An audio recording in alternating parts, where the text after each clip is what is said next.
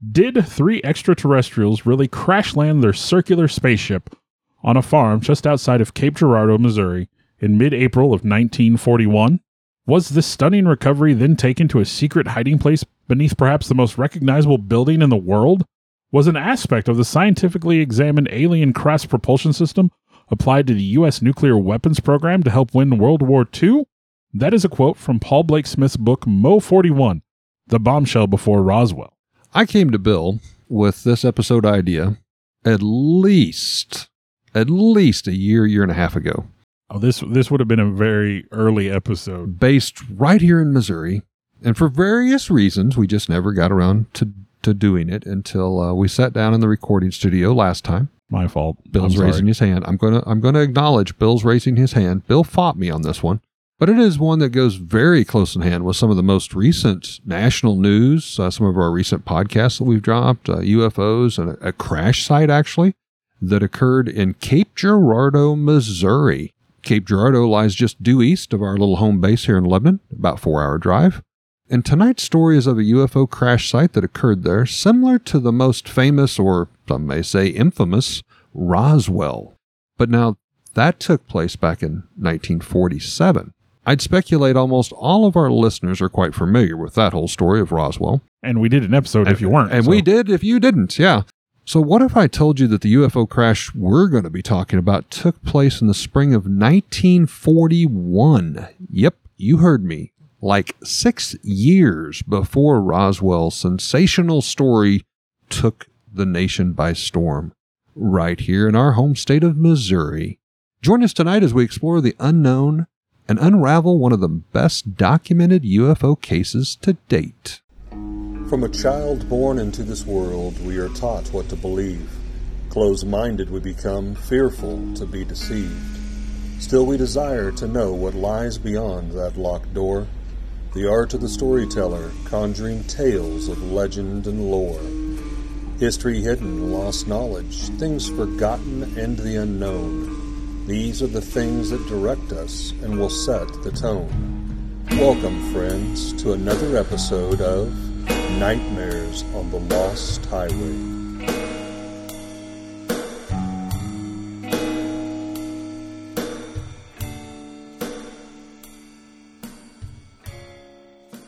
Columbia Daily Tribune article by Bill Wickersham in 2015. He writes, on this website, www.ufocenter.com, the Seattle-based National UFO Reporting Center, NUFORC abbreviations, has accounted for more than 1,857 UFO sightings observed through most sections of Missouri since the early 1950s. Because only about 5% of UFO witnesses actually report their experiences, the total number of Missouri UFO encounters is no doubt much, much higher.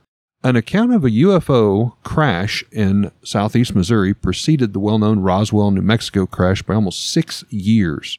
In 1991, the late Leonard Stringfield, an early UFO investigator and former civilian consultant to the UFO Operations publication on UFO activities and investigations. The article was based on information he received from a Charlotte Mann. She was a young girl living in the Cape Girardeau area and a granddaughter of part of the characters that we're going to be talking about tonight. Now, at the time, Charlotte's grandfather, the Reverend William Huffman, was a pastor of Cape Girardeau's Red Star Baptist Church. And I'm going to tell you, that guy has a story. Or had a story. He's passed since then. Before we really jump into the story, I do want to say I quoted from Paul Blake Smith's book, Mo 41, The Bombshell Before Roswell. This is the book that I think originally brought this all to mine and Eric's attention. That's how I found out. That's how I referred to it as Mo 41, which, by the way, stands for Missouri 1941. Yeah. And so he's kind of I was going to say he's the authority, but let's be honest, he literally wrote the book on this one. One of the things he said is in the course of his interviews is, quote, "Everyone was told, do not talk about this. This is a matter of national security. It didn't happen. Getting hard evidence for this has been like trying to nail Jell-O to the wall, and it's very frustrating." And like you said, this is prior to Roswell, which Roswell blew up and became this huge, huge deal. You know, this predates that. You said it was well documented, and it is in a way, but at the same time, it wasn't at the time. The documentation is not there even. There's a lot about this story, and really, before we just jump in with both feet and get into this one, I will say there are a lot of people that believe this never happened. Yes. That this story has been made up. Now, the story is related by someone that I would assume you can trust. A guy who was educated, a guy who was known to be honest and truthful. He told the story one time. That was it. You know, The minister. Most of the story comes from Huffman's account, and that is mostly related by the Paul Blake Smith. So a lot of the detail comes from one place. Now, it has been confirmed by other outside sources. We'll talk about that later. But a lot of people say that, you know, while it is well documented, a lot of people say that it's not enough. Right. And, you know, like you said, this UFO crashed west of the Cape Girardeau airport between Cape Girardeau and Chaffee. My stepbrother and stepsister used to live down in that region, not too far from Chaffee. So I've been down to that area without, you know, this is prior to me knowing about this story. And it is quite a drive, especially if you're sitting in the back of a pickup truck. Trust me. You can't ride in the back of a pickup truck, You Bill. can't do it now. Oh, okay. Dude, I rode in the back of a pickup loaded down with firewood, kind of crammed in a corner. I have ridden in the back of a pickup truck, standing up, holding entertainment centers to hope that they didn't fall out and crash. My own safety was thrown out the window. Literally, no one cared. It was just, don't let that piece fall out. My dad drove me, my brother, and a group of my stepbrother's teenage friends to St. Louis to the zoo in the back of a pickup. Wow. So, Wonder how far they'd make it today. Yeah. Well, there was a shell, so you couldn't see inside. Oh, okay. But anyway, so I'm kind of familiar with the area. But yeah, you have this is basically the story of William Huffman, Reverend Huffman. And like you said, he's from the Red Star Baptist Church there in Cape Girardeau. At approximately 9 p.m. to 9:30, in that range, on this night, the phone rang at the house of Minister William Huffman. Huffman, at that time, was age 52. He was married to his wife. His wife's name was Floy, age 43, and they had two sons, Guy, who was 24, and Wayne, who was 22, who all lived together in the small mining town of Cape Girardeau. Now, also living with them at this time was their daughter-in-law, married to Guy, and the young couple was expecting their first child in just a few weeks. Now, Charlotte accounts grandfather received a call on April 1941 from the local sheriff's office asking him to travel with them to a site of an airplane crash, as it was described to him, outside the city limits. And he was being asked to tend to the victims and do last rites if necessary. Yes. And so, again, that may sound a little unusual, but for a minister, that's just part of the job. Literally his calling. That's Yes. what he's there. That's what he does. So he had been prepped and asked to come as a minister to help do this and to read the last rites, as Bill said. Now, the sheriff told Reverend Huffman a car would be sent to pick him up at his house and take him to the site, which was approximately 10 to 15 miles away. It was not a police car. It was The car that arrived was not a police car. It was not an ambulance, and the license plates, he remembers, were from out of state. However, he does not remember, or he did not relate what state they were from. But he does remember that was a little strange. And it was a dark-colored car. I did hear reference to the Men in Black in a couple places. Definitely, this kind of alludes to that, I believe, So like you said, it's about 15 miles out of town.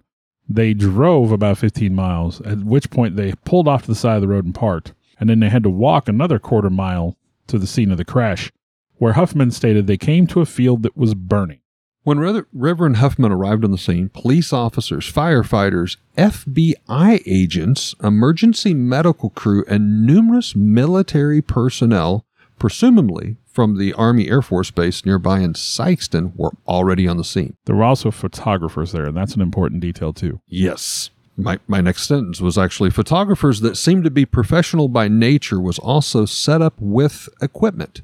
That'll be important later. Very important. Now, they were viewing what Huffman described as a disc-shaped object, the interior of which contained a small metal chair, gauges, dials, pulleys, but also, interestingly, hieroglyphic-like inscriptions and writings around the inside. Now, Huffman was shocked by what he saw. Now, he was familiar with aircraft. He had flown in a wide range of both military and passenger airplanes. So he was ex-military. He knew right away that this was not a plane. Like you said, it was saucer shaped. It had a shiny metallic finish. I mean, literally looked like nothing he'd ever seen. Like you said, it was cracked open. He could look inside. But he was prepped to say, you're going to go read the last rites to 3 pilots. Well, of an airplane crash. He thought he was tending to the victims of an airplane crash. He had heard talk on the scene about a ball of fire being seen previous to the crash, and of course there was debris in the field that had set the field on fire. The area where the saucer had crashed was burned. But to Huffman, and in his own words, almost more shocking than the craft. Well, I say in his own words, the words that his daughter or granddaughter relayed. Almost more shocking than the craft were the injured occupants of said craft. Now, there were 3 creatures at the scene laying on the ground, 2 just outside the craft and 1 just a little further away. They seemed to have escaped being burned. But they said no burn marks, no burns, and no apparent physical damage. Yeah, they appeared to be in rough shape, but there was no obvious injuries. They weren't like bleeding out or anything. So Huffman described the little creatures as being roughly 4 feet tall, built like children. He said their bodies were covered head to toe in something that looked like wrinkled aluminum foil. Now, he assumed that these were suits, but again, he differentiated. He couldn't tell. Maybe it was their skin. I would assume they were suits. No.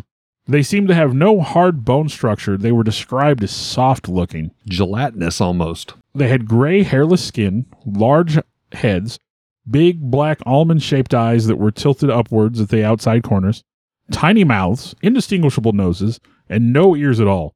They had long, thin arms with long, thin fingers and long, thin legs. Now, 2 had already died by the time Huffman arrived there. They were already gone. And he said it wasn't obvious what had killed them due to the lack of noticeable injuries. But 1 was still alive and breathing. And despite being terrified of the creature's appearance, the Reverend, did what he thought was the right thing. His job, his diligence. He knelt over the body of the still living alien and he prayed over it, not knowing what else to do. Now, he did note when he related the story later, and we'll get to that he never did touch the little creature, because, he doesn't know what's going on exactly. But as he prayed over the remaining creature, it died, like, literally right in front of him. Now, after he had finished with the first creature, I'm going to say creature, alien, however you want to phrase it, he did move over to pray over his 2 fallen friends, and after he had prayed over all 3, he was taken to a nearby location where the military swore him to secrecy. Mm-hmm. And they strongly warned him never to discuss what he had seen with anyone. Now, he's a man of faith. He's an honest man. He said he was told, this didn't happen. You didn't see it. This is of national security and is to never be talked about again. Those were the exact words. He doesn't know what everybody else was told, but those were the exact words that he was told. As they're wrapping up and everything's kind of been processed, if you will, the military comes in, loads everything up. They take all the evidence. As they do. So to quote from Smith's book here, ever since it's a big mystery. Where did they take the physical evidence? The bodies, the debris, the crashed vehicle that was cracked open, which Reverend Huffman said had little gauges on a kind of instrument panel and tiny little seats, and some hieroglyphic writing on a silver band inside the cockpit. He couldn't make it out. He thought this was all very mysterious. After Reverend Huffman performed the last rites over all 3 of the victims, 2 men gently lifted one of the creatures. I'm assuming this is the one that literally was alive when he arrived. I'm assuming that. And the guys, to give you an idea of what, they kind of grabbed like one hand under the armpit and then the other hand holding the kind of where holding the hand the was arm the and wrist. the armpit both on so opposite it looked like sides. he was standing up with his arms out. Yes. It was at this exact instant when someone in the crowd of the people snapped an alleged Polaroid snapshot photo. That photo was taken by a Garland D. Fronabarger, and the government did not get their hands on that particular photo. Which the granddaughter of Reverend Huffman, Charlotte Mann that we had mentioned, stated she remembered seeing and even held this photo at least 20 times in her lifetime. Yep. As her grandfather, Reverend Huffman, gave it to her father, Guy Huffman, many years later. Well, she said they had it like framed on a shelf with other little knickknacks around. I mean, it was just like you'd keep any family photo. Yeah, but it wasn't just like some loose picture in a drawer. It sounded like it was actually hung somewhere, displayed maybe in their bedroom or somewhere maybe private. I don't know. A little bit about Fronabarger. He was a member of the Reverend's congregation. Yes. He had this picture. He wasn't sure what to do with it. He knew it was something. He knew it was important. A couple nights had passed since the crash. Yeah. And so he made a copy of it. He kept one for himself. He made a copy. He gave the other to the Reverend because, again, he trusted him. He knew he could give it to him, and he knew he was somebody else who was on the scene. So it wasn't like he was revealing information to somebody who wasn't there. Right. He wasn't spilling the beans, so to speak. He was just giving this little in piece case of evidence something would happen yeah. to the original, someone else that was there who saw exactly what I saw, gets a copy of this picture. Miss Mann, the granddaughter, was never told the story directly, but remembers the topic would come up from time to time with her family, especially with her father, were very close friends. That, Reverend Huffman was there and would, from time to time, bring this photo out and show it. She remembers being in other rooms overhearing the story. Now, again, this wasn't the Reverend telling the story. This was his son. The Reverend, when he got home that night, his wife was awake, his kids were awake. He walked in. He was obviously shook up. They said he was in shock was the way they described it. Imaginably, yes. He had experienced something that he really just was still processing, and it was completely outside of the norm. He told that story that night to them. They knew something was wrong. They kind of wanted him to, they wanted to make sure he was okay. He told the story, and he told it a single day. He told him, I think at the time, almost his exact words were like, look, I'm going to tell you this, and then I'll never say it again. Yes, one time and one time only. After that, he took the story to his grave. He never repeated it. Mrs. Mann does remember as a child, again, that they brought this photo out from time to time. She remembers hearing bits of the story from another room. While she states it was a neat story in her younger years, she really, for whatever reason, didn't pay it a lot of attention. And I guess if you kind of grew up around it, and especially, I don't know, it just kind of got muted out, and it wasn't awe-striking anymore. It was old news for her. Now, this photo would go to vanish when the family later moved to Kansas City area, where a neighbor who was alleged as a photographer and worked with photography asked to borrow it to make a copy. Now, would this be Walter Wayne Fisk? Walter Wayne Fisk, who then disappeared with the photo for decades. Well, this guy apparently led something of a double life. There's rumor that Fisk was an advisor to the president. And that would certainly explain why he'd want to get a hold of that photo and make it disappear. But this was a neighbor, what was described. And from what I'm hearing of it, the next day the house is cleaned out, they're gone. I mean, just literally vanishes. Well, they said the guy was like a family friend, but apparently, under the circumstances. How close of a family friend could you have been? Had he been there for a while? That part was really weird. Yeah, it was kind of hard to understand, but maybe they didn't know him as well as they thought they did. Yeah. Now, if you remember, this was a copy of the original that was taken. So there's still hope that there's at least 2 copies possibly out there floating around. Now, there is a version of this photo that has made the rounds, and it has been shown to Charlotte Mann. And the version has both the guys in lab coats or something holding the alien. And she says, no. No, she specifically remembers. And in the drawing almost looks like police. She drew a sketch. Yeah, she drew a sketch of it. It almost looks like police. Because in the pictures, she said they were wearing lab coats. She goes, no, these guys were wearing long coats, but it wasn't lab coats. And in the picture, they have the police style cowboy hat type deal, And the guys in the pictures didn't have hats on. She says the picture that's making the rounds is not the one that she saw growing up. It's a fake. So now going back to the night of the crash, there was a couple, what appeared to be high-level military suits, we'll call them, possibly men in black, that spoke with all the individuals that night and over the following days. They visited the firemen, the firehouse, the first responders, and the families that were there that night. And again, they were all given some version of strict information saying, you did not see anything. This is a matter of national security. They got the fear of God put in them, so to speak. And given the large number of individuals that were present, it seemed like there was a big turnout. I mean, there was military personnel, there was firefighters, there was police, there was highway patrol, there was sheriff. You had all the people that would normally be there for an emergency, plus the military. And then these photographers that also didn't seem like they belonged at the time. Again, it's highly likely that secret would eventually be revealed, leak out. Somebody somewhere is going to talk. And although the Reverend Huffman intended to keep his silent regarding the participation in the affair, it was not a complete success, obviously, or we wouldn't be talking about it today. Now, among those who eventually learned the secret was his wife, Floy, and his granddaughter, Charlotte. Well, his granddaughter learned the full story literally on her grandmother's deathbed. She was dying of cancer and told it to her granddaughter, said, you need to hear this story. You need to know the whole story. And from what I understood, the grandmother was, dying of cancer and bad health, had actually moved into Charlotte's house where she was helping care for her in her final days. And she had the insight that, there's enough there's enough of this going around. I've never been told firsthand, well, grandfather's dead, went to the grandmother, who, from what I can tell, still had her wits about her, but said, Grandma, tell me the story. I want to hear it as firsthand as I can. Well, like you said, she'd already heard bits and pieces. She'd heard some of the story growing up. It became something of like a family folktale. But she'd also seen the picture. Like, she knew that there was something weird about the picture, too. Now, later on, and Bill may get into this a little bit more, so we have Floy, who now tells the granddaughter, Charlotte Mann. Then there is a brother of the Cape Girardeau County Sheriff, Clarence Schrade, who also confirms that in a sworn affidavit that, his father was there as well. He was the brother of the guy who was serving as the Cape Girardeau County Sheriff at that time. He said he remembered talking to people about it. He remembered hearing about some sort of crash at the time. And yeah, he swore in a notarized affidavit. Like, yes, I've heard this story.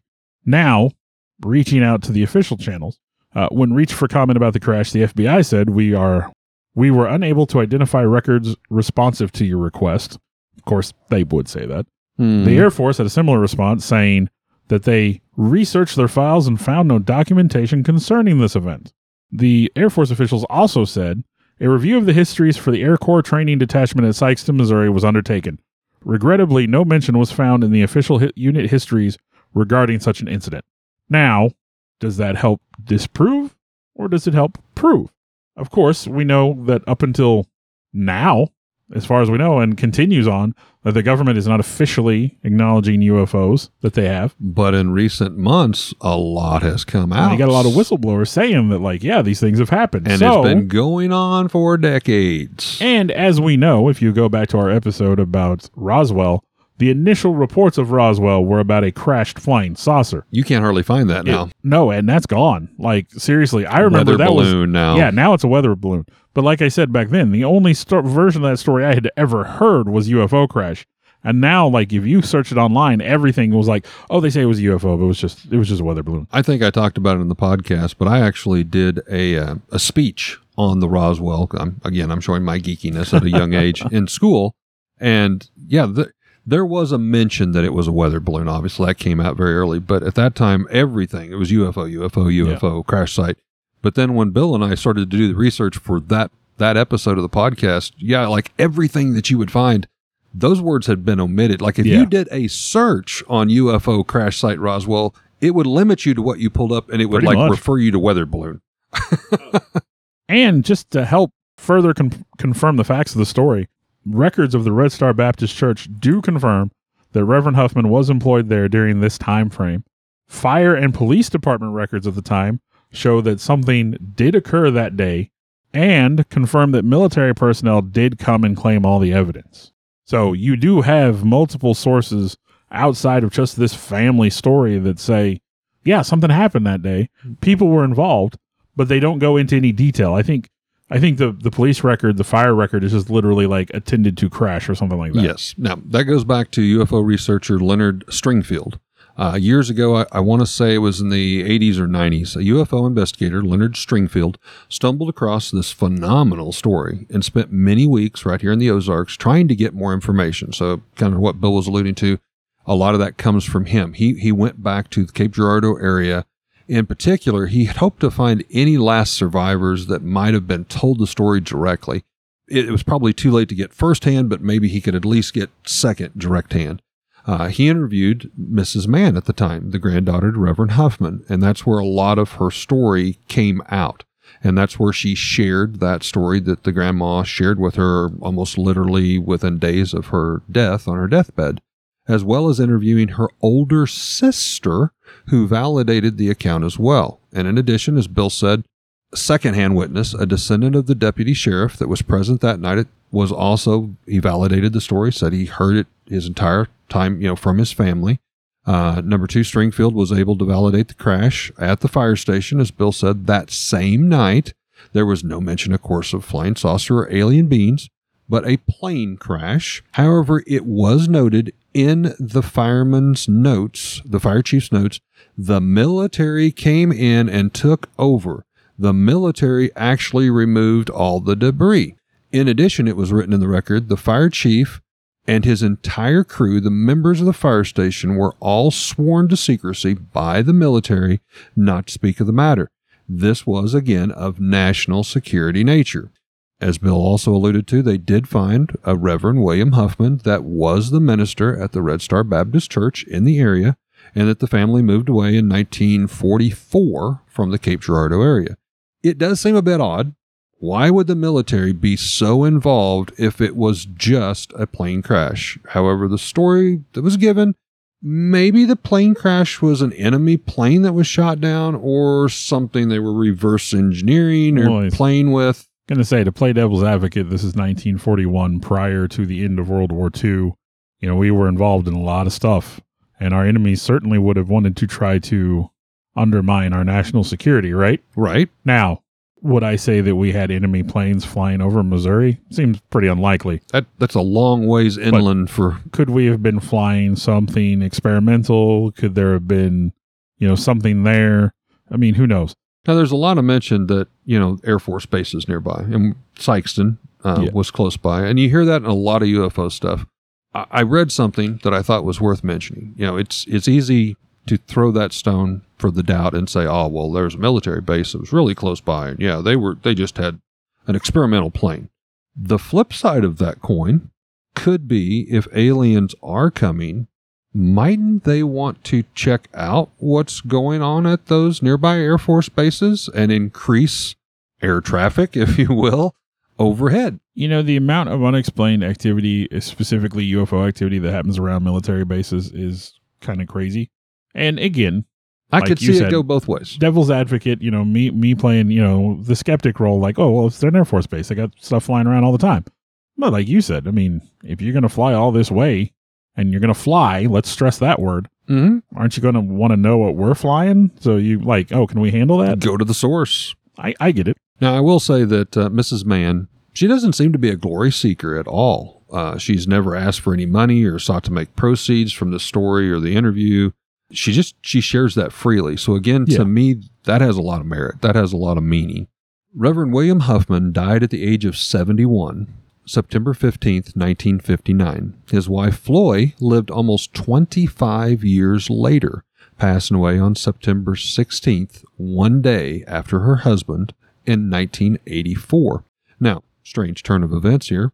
They are both buried literally within blocks of where Bill and I are sitting today in the recording studio here in Lebanon, Missouri, at our city cemetery. Their one son, Sergeant Wayne Huffman, died only a few years after the crash event during World War II. Where he was serving his country. Their other son, William Guy Huffman, passed away in 1974, and he had the two daughters with his wife at the time. One, which is Miss Mann that we've spoken about, in which we get a lot of the story's details that was passed on by her grandmother. So we have a couple other sources here. Leonard Stringfield, that I had mentioned, the UFO investigator, included this story in a book that he wrote called UFO Crash Retrievals, The Inner Sanctum. I attempted to find this. I could not find it online, but apparently this is kind of a conglomeration of UFO crash retrievals, and it was just kind of a blurb, a mention. The book wasn't entirely written about Cape Girardeau Incident. And then, of course, as Bill had talked about, most recently, Paul Blake Smith, author of Mo 41, named simply after the abbreviations of Missouri in 1941, wrote the book The Bombshell Before Roswell. And back when I stumbled across this year and a half ago, I actually ordered his book and found it very interesting. I purchased it for Kindle, but I never did read it. So, is it headline time? Oh, do say it is.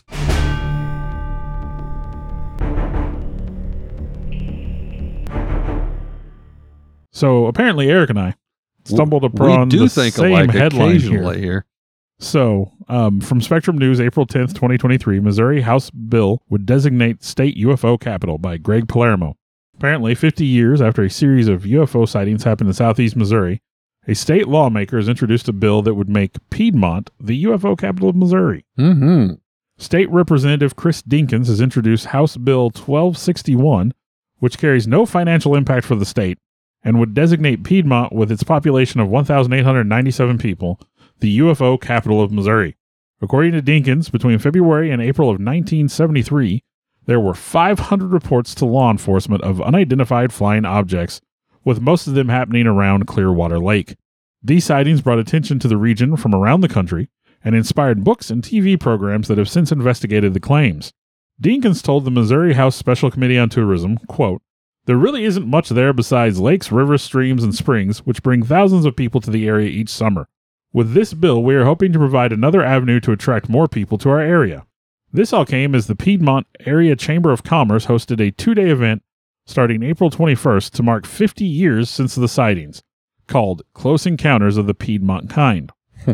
The event featured a parade, memorabilia, eyewitnesses, and food trucks, and local business owner Jessica McMahon said in the submitted testimony, quote, "We have been astounded by the interest in our upcoming spring festival themed around the 50th anniversary of the UFO incidents of 1973. People are planning to attend from all over the nation, and the passing of this bill will enable us to continue to draw tourists in the future as well." Now, Dennis Hovis, former general manager and news director for KPWB Radio in Piedmont, testified the sightings have continued into the present day, or at least to have within the last 2 to 4 years. He told the panel, quote, "Lights over the lake continue to be seen by nighttime visitors, especially fishermen. So our question is, are they back, or did they never leave?" When asked if she had ever seen a UFO, Dinkins replied, "I've seen things that I can't identify. I've seen things that I cannot identify in the sky. Did I think they were a flying saucer? No, I haven't seen anything I thought was a flying saucer." So, I mean, it's UFO though. If you do a little internet search, the revised statutes of Missouri show that the measure was approved on July 6, 2023, and effective August 28, 2023, Piedmont will officially be the UFO capital of Missouri. Bada bang. Now, you do mention Clearwater Lake. There's a lot of talk still today, similar to some of our other mentions we've done on the podcast, that possibly there is a UFO base under the water. Wow. And that the UFOs are coming up out and going back into Clearwater Lake. We've heard that before in some other stories. I'm not familiar with Piedmont. I'm a native, obviously, to Missouri, but I don't think I've ever been there. So I don't know the size of Clearwater Lake. I don't know the depth. I don't know those type of details, but some of the locals do kind of lean that way. They kind of put that into the twist. But even today, there are still UFO reports here. There is a Dr. Darren Bauer and his girlfriend that I found an interview with on a local news channel. His girlfriend is a retired Air Force Colonel Tracy Edwards. They actually shot a recent video. This was in 2022, I believe, at their local farm. Now, the video shows this strange glowing light that stops abruptly in midair and then almost has like sections of like where it would drop very quickly and stop and drop, almost like rungs of a ladder. And then it would go back up in that same increments. And then it would shoot to the left and back to the right. Now, the couple, they were just enjoying sitting on their front porch one evening when this occurred. They happened to be out there. And finally, after a few minutes, they pulled out their phone and started taking a little bit of video. And they questioned each other, what exactly are we watching? You know, Tracy Edwards, again, the girlfriend, she is a retired Air Force colonel. And, I mean, she states that she has never seen any craft maneuver like this. And one would think, I mean, obviously with her credentials and her past jobs, she might be a bit more privy to such things than the more commoners like ourselves. You would think. Now, the couple decided it was a bit unnerving, to say the least, and way too close for comfort. So they decided to retire in for the night, went inside and locked their doors, in their words. Now, many of the citizens state this is really not that uncommon. Even today, there are several sightings reported, as many as 1 to 2 a month, I think I actually found, of strange glowing orbs that will drop down out of the sky, sometimes with others almost like following it in a unison, and then fly around sporadically, often retracing the same maneuvers that Dr. Bauer and his girlfriend, the retired Air Force Colonel Edwards, described. I did have a quote here that almost is verbatim of words I've spoken in the past, so I wanted to share it again. One local UFO enthusiast has a shop there in the area of Piedmont, and they were going around to the citizens asking, hey, do you believe in UFOs? Do you think your place is a UFO headquarters? Is there a base underwater? And she goes, I think we would be a bit self-centered to think we are the only living beings that exist in this entire galaxy or the cosmos. But am I saying there's an underwater UFO base that beaming ships up to the surface and back and forth in space? Probably not. So, Bill, we've talked a lot about UFOs through the years. Let's say you're right here, close by, maybe driving home from work one night. It'd be a good time to see one as I leave. And all of a sudden, around your car illuminates something above, shining lights down on you. You know what it is. You saw Close Encounters of the Third Kind, the movie. You know exactly what we're talking about. What would be the first thing you would do? First thing. I mean, don't get me wrong. Calling you is really high on the list. I don't know. That's the first thing. I'm touched. At least I'm maybe in the top 10. I'm not going to lie. There'd be a touch of panic at first. But I would definitely, I'd have my phone out trying to take a picture. That's the first thing. Pull off side of the road. I'd pull over and try to get a picture of something. I'd want proof that I saw it because, there's too many people that are like, oh, I saw this thing, but you don't have any proof. And yeah, I mean, I'd want something to say, hey, look, this is the picture, man. Well, and I stress the first thing because a lot of these UFO you mean after crapping your pants? A lot of these UFO encounters, they only last moments. Yeah. So, I mean, literally, what's the first thing that comes to mind? Because that may be the only thing you get to accomplish. Yeah. I've shared on another podcast when Sarah and my wife was first married, we lived down at Falcon, and we came home one night, and we were unloading groceries. And there was no sound whatsoever, but above 300 feet, maybe above our vehicle, we saw a flying disc. I swear to anybody that had light shining down, made no sound. We did have cell phones at that time, but they were very early flip phones, with the early technology. Days of cell phones. But it was all over in a period of no more than probably 90 seconds. And I have no proof to this day, except for my wife also saw it, and it was gone. I told you my stepdad claimed he saw a UFO one time on his way to a doctor's appointment in Columbia. So he'd been driving between Dixon and Columbia. And, again, there's no proof of that. At the time, that may have been just prior to cell phones even. But if they had them at all, that was like the day of the car phone, you know what I mean? And, there's no record that he saw it. Yeah. He can't vouch for that. There was never a picture or anything. And again, to see a UFO, an unidentified flying object, just means you saw something out of the ordinary. It doesn't necessarily mean you saw something alien. Right. Correct. You just saw something you couldn't Truly identify. Definition. And I will tell you to this day, I get off work 3:30, 4 o'clock in the morning. It's still dark outside. And every day that I get off work, between my walk to the car and my walk to my door, I look at the sky because I'm out at night. It'd be a good time to see it. I'm out at night. If I'm going to see something, that'd be the time to see it. And is that why I look at the sky? 100% that's why I'm looking at the sky. Every night I look at the sky for that short little thing, like maybe this will be the night. And again, if it ever is the night, you're going to hear about it pretty quick. I hope to be on at least that top 10. Just give me a call or text me. My wife is going to be the first because, I'll go wake her up and be like, you're not going to believe it. And then she's going to get real mad at me because she has to get up at 5 to get ready for work. Well, in the immortal words of the X-Files Fox Mulder, we want to believe. We hope that you've enjoyed yet another installment of Nightmares on the Lost Highway. Thanks so much for listening. Hey, real quick, call to action. I think Eric would agree. We'd like to grow this Nightmares on the Lost Highway. Absolutely. If you could, if you're listening on Apple, if you would go and give us a review and rate us. If you have some feedback, that's fine too. Whatever platform you're listening, follow us, rate us, give us some reviews. That helps get some recognition and gets our name out there. We do have a Facebook page, Nightmares on the Lost Highway. You can easily find us if you want to communicate with us, if you want to share some possibilities for future podcasts with us. Reach out. We want to talk with you guys. You took my headline. Did I really? You did. Piedmont. Yep. Well, then let's back that up. Well, I told you that my stepdad claimed he saw a cell phone. He saw a cell phone one time. He saw a cell phone. No, but I want to take a time to thank the people that helped bring this all together. Alex Tudor, you can almost call him our producer at this point. Sarah Tudor, who also helps with some of the technical stuff. I want to take a moment to extend thanks to Eric for letting us use his space to record in, kind of our makeshift studio. I, in turn, would like to thank Bill for, one, putting up with me and using this camaraderie to do something we both very much love and enjoy doing, and thank Bill's family for allowing him to spend all the time to work and clean up our recordings and present them in what you hear in the final terms, the final edition, if you will. And I'd like to thank all of you for continuing to listen. I know we've got some loyal followers out there. We do this as a labor of love, but we're happy that there are people that enjoy it hopefully as much as we do. Thank you very much.